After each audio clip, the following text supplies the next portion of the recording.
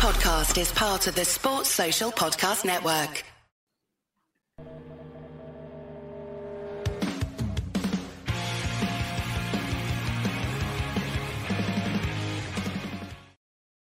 Welcome back to the Gallagher Shots YouTube channel. My name is Matthew, and thank you for being here for another episode of Beyond the Lines. It's the show where we get an opposition supporters' view when it comes to previewing Newcastle's next game. And this Friday at 8 o'clock, we're finally home, people. After 4 away games, we start 3 games on the bounce with Wolves on Friday at home, under the lights, Friday night. There'll be a lot of ales drank, and help me preview this one, I'm joined by a podcaster, a Wolves lover. He is a fan of the Wolves and Wolverhampton in general.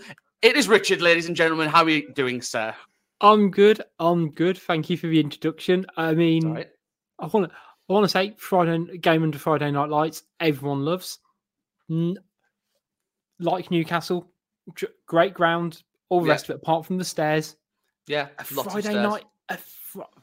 It is a big trek for a Friday night game. Is the only sticking point. You need to make a weekend of it, which is the only benefit I know some fans are doing. Well, I think you've got that benefit, haven't you? You could start a weekend there, whereas we've been given Sunday trips and midweek trips to the capital from Newcastle, so you'll get no sympathy from us. Wolves fans. You say when you look at it, you can very clearly see whoever organised the fixtures, because it was supposed to be a Saturday 3 o'clock. Wasn't it, until about a month ago? And you very obviously, this game hasn't been arranged for Friday night for someone who goes to watch football, has it?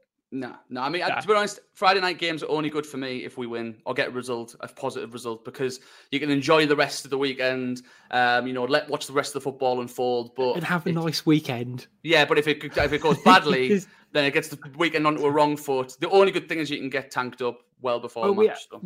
Our game before the Villa game, we had Leeds on Friday night before the international break, and it all kind of went downhill second half and whatever.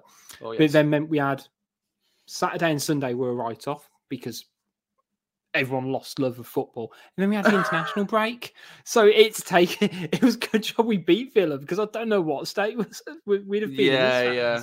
It was I mean, I watched that in the pub, and God, that almost, no, it didn't. I was about to say it put out the wheels falling off in our second half against Spurs to shame. It really didn't. Didn't. But at least we could empathise with each other, can't we? Yes, sir. Maybe not in terms of where we are on the table, but in terms of our last results, maybe. Yeah. Not last results, obviously you beat Villa. Yeah. Anyway, I digress. We're here to talk about Newcastle versus Wolves. We're going to talk about Wolves in general first, Richard. That's why we've got you on the podcast. Wolves' season so far, recent form, 3 wins out of 5, sitting 8th, quite pretty in the league, 3 points off 6th, although Man United is sandwiched between you and West Ham with a game in hand. What are your thoughts on this season so far? I feel like we've kind of gone a bit under the radar this season in terms of how well we've done to a degree. Mm-hmm. I mean, it's starting to look like last season was just a bit of a blip where, we had 2 7th place finishes. We dipped last season for a few different reasons, but this is a team we didn't have lots of investment in the summer when Bruno's come in.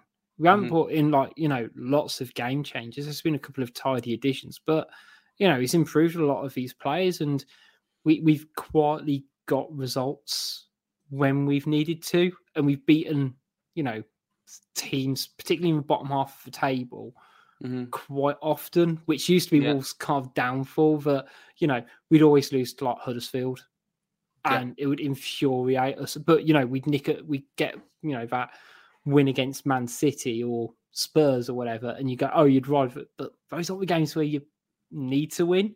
This season, it feels like we've kind of gone a bit more pragmatic in terms of who we've been playing. So, the football's been good. It kind of goes in peaks and troughs. That either we play really well and we don't score, or we grind it out. Mm-hmm. We don't we've kind of had about 4 games, I'd say, tops, where we've looked threatening, we've scored goals, and it's been good, really fun to watch, which has been different. So overall, I can't have any complaints as a Wolves fan, to be honest. We are, a couple of results to push in top 6.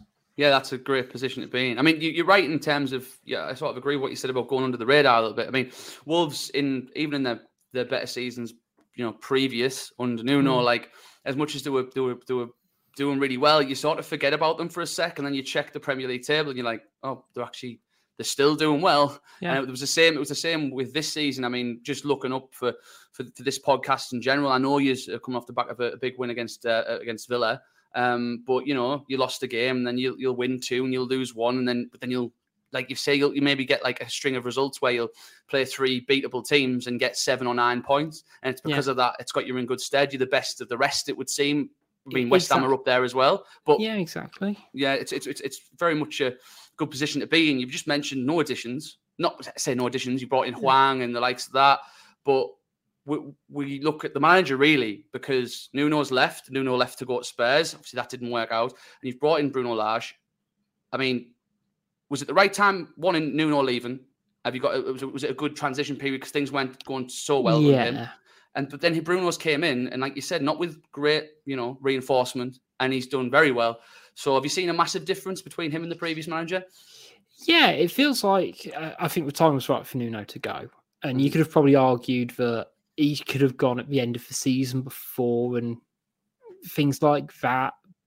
But you had a manager who, ploughed us through the Championship, got 2 7th-place finishes. You can't really get rid. He had enough capital, enough 100% stock in the bank to see out last season. We were never going to get relegated. It was just a bit dire.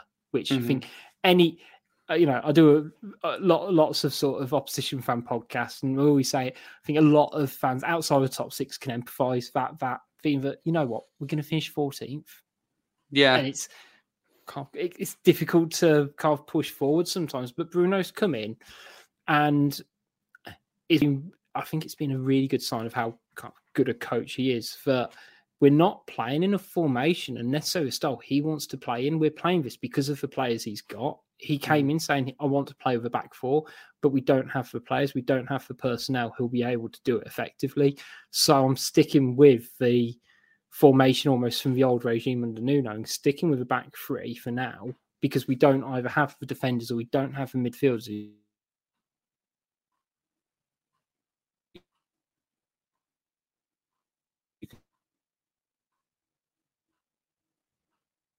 Pain. So I don't know if that was my end or yours. Sorry about that. Sorry, mate. Just keep cracking on. Yeah. So you said you didn't have the players. Yeah, we didn't have the players. But one thing that the owners have done since they've joined, they've wanted to hire coaches who are coaches and want to improve players. And it's not just about investing in the squad. Don't get me wrong. Healthy investment in likes of Neves and Jimenez, but they're also coaches who improve players. Mm-hmm. And Connor Cody stepped up again this season when I didn't know if that was possible. I thought he'd hit his ceiling as a player. Max Kilman has gone from being a fairly average player to pushing for an England call-up. And even someone like Ruben Neves, who was, a quality player in the Championship, good Premier League the last couple of years, it's just elevated his game a bit more under the manager. He's been very good, very good. You go, and that's testament to the manager and, working sort of with what he's got. But saying that, we changed goalkeepers. Patricio leaves. We bring in Sarr for less money, and he's arguably a better goalkeeper. So all round, things kind of going well at the club at the moment under the manager. Yeah, I mean, outside looking in, certainly seen. I know you improved, like you've just said that Santos had. Nuno had the sort of stock to allow for one, subpar season. But I mean, football fans have short memories. You came from the Championship, you had 2 seasons finishing 7th, and all of a sudden things go maybe not as great, and people are asking why. But like you say, you had stock to sort of see that season out, and I appreciate that. But you need to build on these things, and it looks like you have. I mean, in terms of the squad, it's still quite a familiar squad to the one that came up a little bit. You're talking about players like Ruben Neves, Jimenez. I mean, these are probably players that are doubts for the weekend. Is that not true? Doubts Jimenez? Yeah, Jimenez is suspended for a second game, and Neves is out with a knee injury, which is tough because he's been one of our most influential players. Did he play at the weekend, Neves? No, he got injured against Leeds, so he's had a couple of weeks out now. So I think he's potentially due back end of the month. So it's most likely going to be a midfield of Moutinho and Dendoncker, which worked well against Leeds. But you're right. It's a familiar layout over. There's not been huge amounts of changes. So it's consistent. Like let's say Roman Sace has sort of stayed around and still kind of clung on to a first team spot somehow. So yeah, it feels like there's always like little additions rather than it being big sweeping changes. The last sort of 2 years. So who would you say are your difference makers in the squad now, Richard? In terms of ones who can kind of convert draws into wins, it's the likes of Daniel Podence, who is almost the classic like number 10 in terms of what he can do for us and turn a game on its head. João Moutinho, at the age of I think 35, still can run a midfield and showed it against Aston Villa, the way he could still open up a pitch if he needed to and play a couple of different roles. We're not quite consistent in terms of some of our forward players who we can like rely on to get a goal. Our goals are spread out throughout the team, but if Daniel Podence plays, it feels like we've got a chance of creating something at any opportunity. So sorry, mate. So where does he play Podence in that system? Yeah, so he primarily sort of plays on the left, cutting in. Right. Okay. So depending on like who's up front, sometimes he almost plays as a second striker. Other times he's on the left. Right. Okay. So who will be? I mean, Jimenez's slot's open. Is that young Fabio's job? Yeah, So Silva started against and did well despite not scoring against Villa. So I can see him starting again. Starting again Friday night with probably Podence. Let's say not quite alongside him, but nearby. And then either he'll go with Wang, who scored a couple in the previous fixture, or he'll keep with Trincao. Sort of a different option as a bit more of a, more of a winger. Right. Well, you've just mentioned, funny enough, the previous game, 2-1 at Molineux. That was a game that, funnily enough, ended a 5-match streak of 1-1s between our sides. I was just looking at the previous fixtures, and I mean, the sort of all seemed to merge into one, especially with the fact that Jamal Lascelles scored at home in 2 previous fixtures for us. So it was I was having a look at the fixtures beforehand and like the head-to-heads, and I think like it's something like in 13 Premier League games, there's only been like about 4 wins each between us, and then the rest have been draws. And like I had to like look back that there's been some like really even games over the past couple of years. Yeah, both teams in the last 7, both teams have scored. So would you see that following suit on Friday? I'm not saying the 1-1 necessarily, but see it being an open game. Do you see us causing you problems? Do you see you causing Newcastle problems? Yeah, I think. I mean, I'm always sort of optimistic that Wolves can get a goal at the moment. We're not a high scoring team, but we're good at getting a goal. If you catch my drift. Interesting to sort of see how Newcastle approach it, because they've been doing all right up until the last 3 games. Until the last 3 games. And, sometimes there's no, discredit losing to, a top Chelsea and Tottenham. And you go, well, you take them out. But, Newcastle have definitely got some dangerous players and players who can kind of cause an issue. I'm interested to see if, I'm not going to try and pronounce his last name, but if Bruno starts. Guimarães. Come on, Richard. The amount of Portuguese players on your side, and you don't know how to pronounce Guimarães. He's Brazilian, by the way. I know he's Brazilian, but I'm just saying it's very similar pronunciation. Yeah, but I always get them wrong as well. Like even Neves. Neves is supposed to be pronounced Neves, and I still can't get my head round Bruno Lage, yeah. And even players like Chris Wood up top is someone who consistently scores against Wolves. Yeah, it is frustrating the amount of goals he's got against us. Whether he's at the sort of a top quality level or not. But Newcastle have shown a bit about themselves since the turn of the year, and don't get me wrong, the addition of a few players has helped, and the new manager as well. but I don't think it's going to just be like a complete walk in the park. And I hope not. And the fact that like Newcastle have kind of got themselves out of any real relegation danger, I think, at this point, unless... I hope you are, I'm a superstitious guy. I hope you are not jinxing us there, Richard. No, well, I was going to say, we've got Everton and Burnley later, haven't we? Exactly.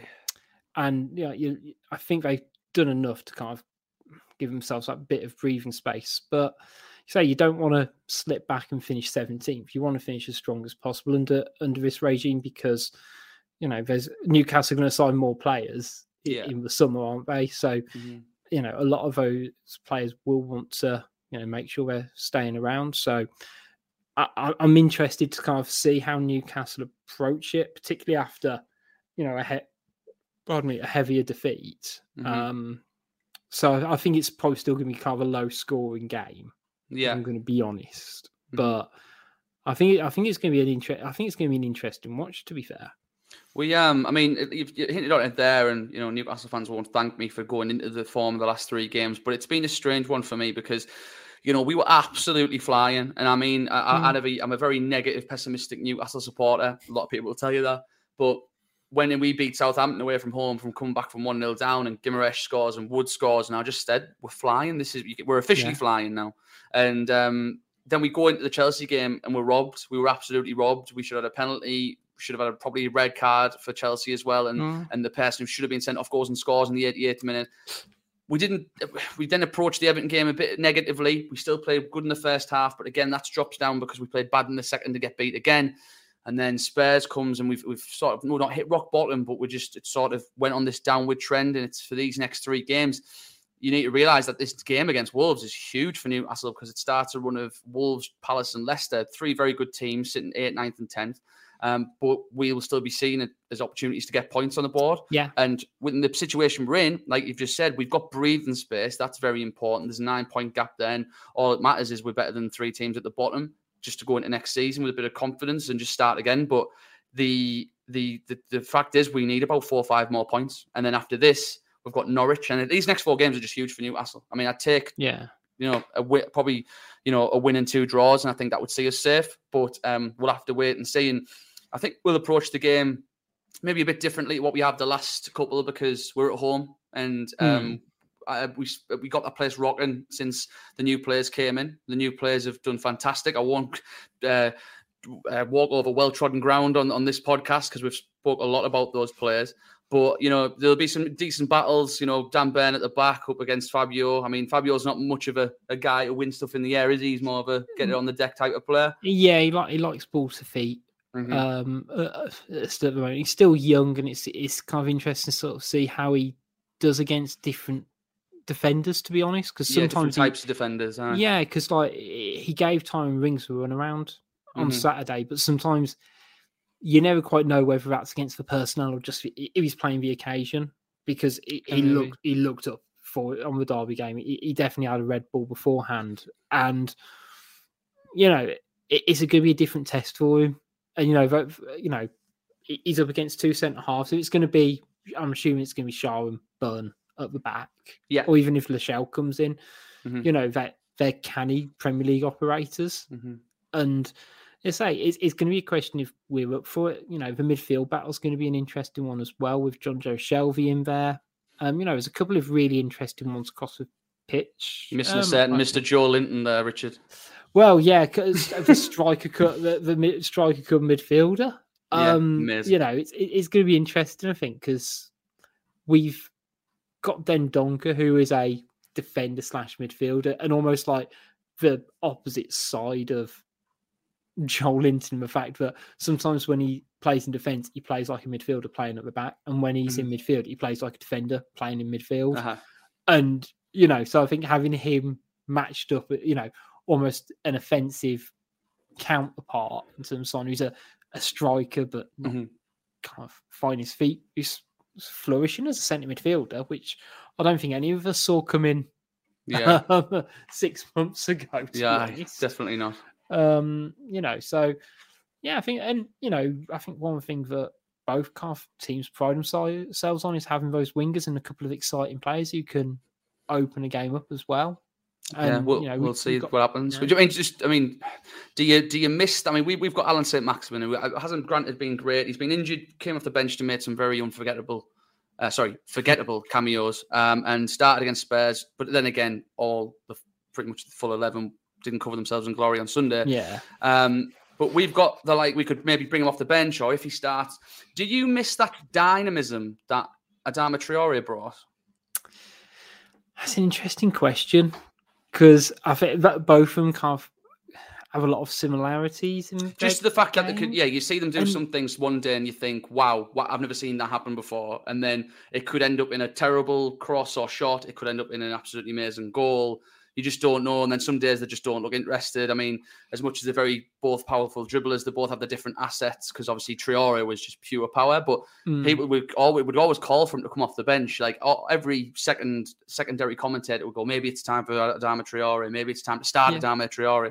So do you sort of miss that sort of wild card having there was an option off the bench? A little bit, because I think almost like the idea of Adama Traore is worse than Adama Traore himself. Do you know what I mean? Like that damn Burn, like we got a booking every time we played him. Yeah. Because it would come to the 55th minute and he'd whiz past him, he'd chop him down on the halfway line. Yeah.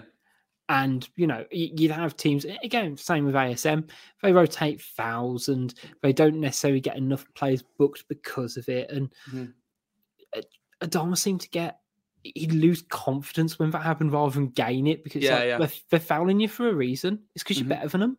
So get them to do it again, aye? Yeah, just keep doing it. And at the end of the day with Adama, the dribbling's great. And, you could look at his expected assists and, everything like that. But at the end of the day, the output from somebody in his position isn't and wasn't high enough. And the system was being created for him to get chances. Now, that's not necessarily how it should be, but if the ball's falling to him in prominent places, he needs to be finishing it and he needs to be burying it. And, the fact that, his contract's up at the end of next season as well, the club needed to make a decision.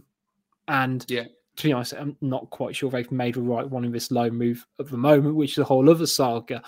But in terms of him being that wild card off the bench, yes, to a degree. We've got a young lad from Portugal called Chiquinho in January, who's kind of been that option in terms of someone who is very much a direct winger. He's very fast, very powerful, and has got a trick up his sleeve. And that seems to kind of be a little bit of a, not quite a stopgap, but it does give us that, not a lot of teams know much about him. He's not at a point where he's able to start games because he doesn't have the game temperament to be able to do it. But to bring him on and sort of see, actually, we can take him with a bit of pace, because I like Trincao. He's quite a tricky winger, and he's found himself on the score sheet now a couple of times and is now providing that end product after 8 months in the league.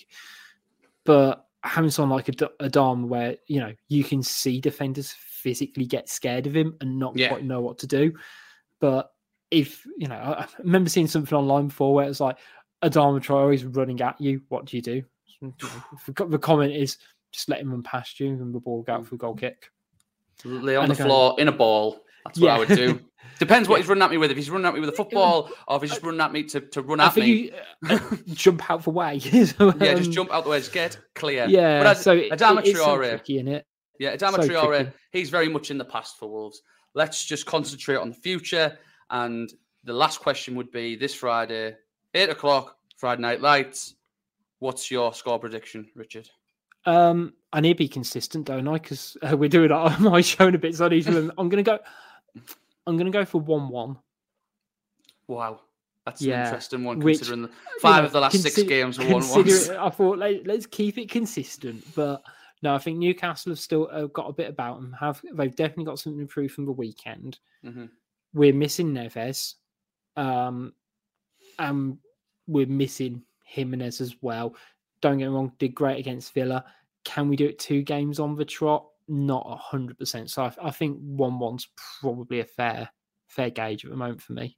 I won't even elaborate on that because I will take your hand off right now for a 1-1. I just hope it's not a 1-0 up in the last-minute equaliser. But here's Matty being pessimistic again. But I will take a 1-1. I will take you that. If we don't finish 1-1 on the weekend or if we lose, I will be blaming you. But yes, thank you very much, Richard, for coming on. I really appreciate it.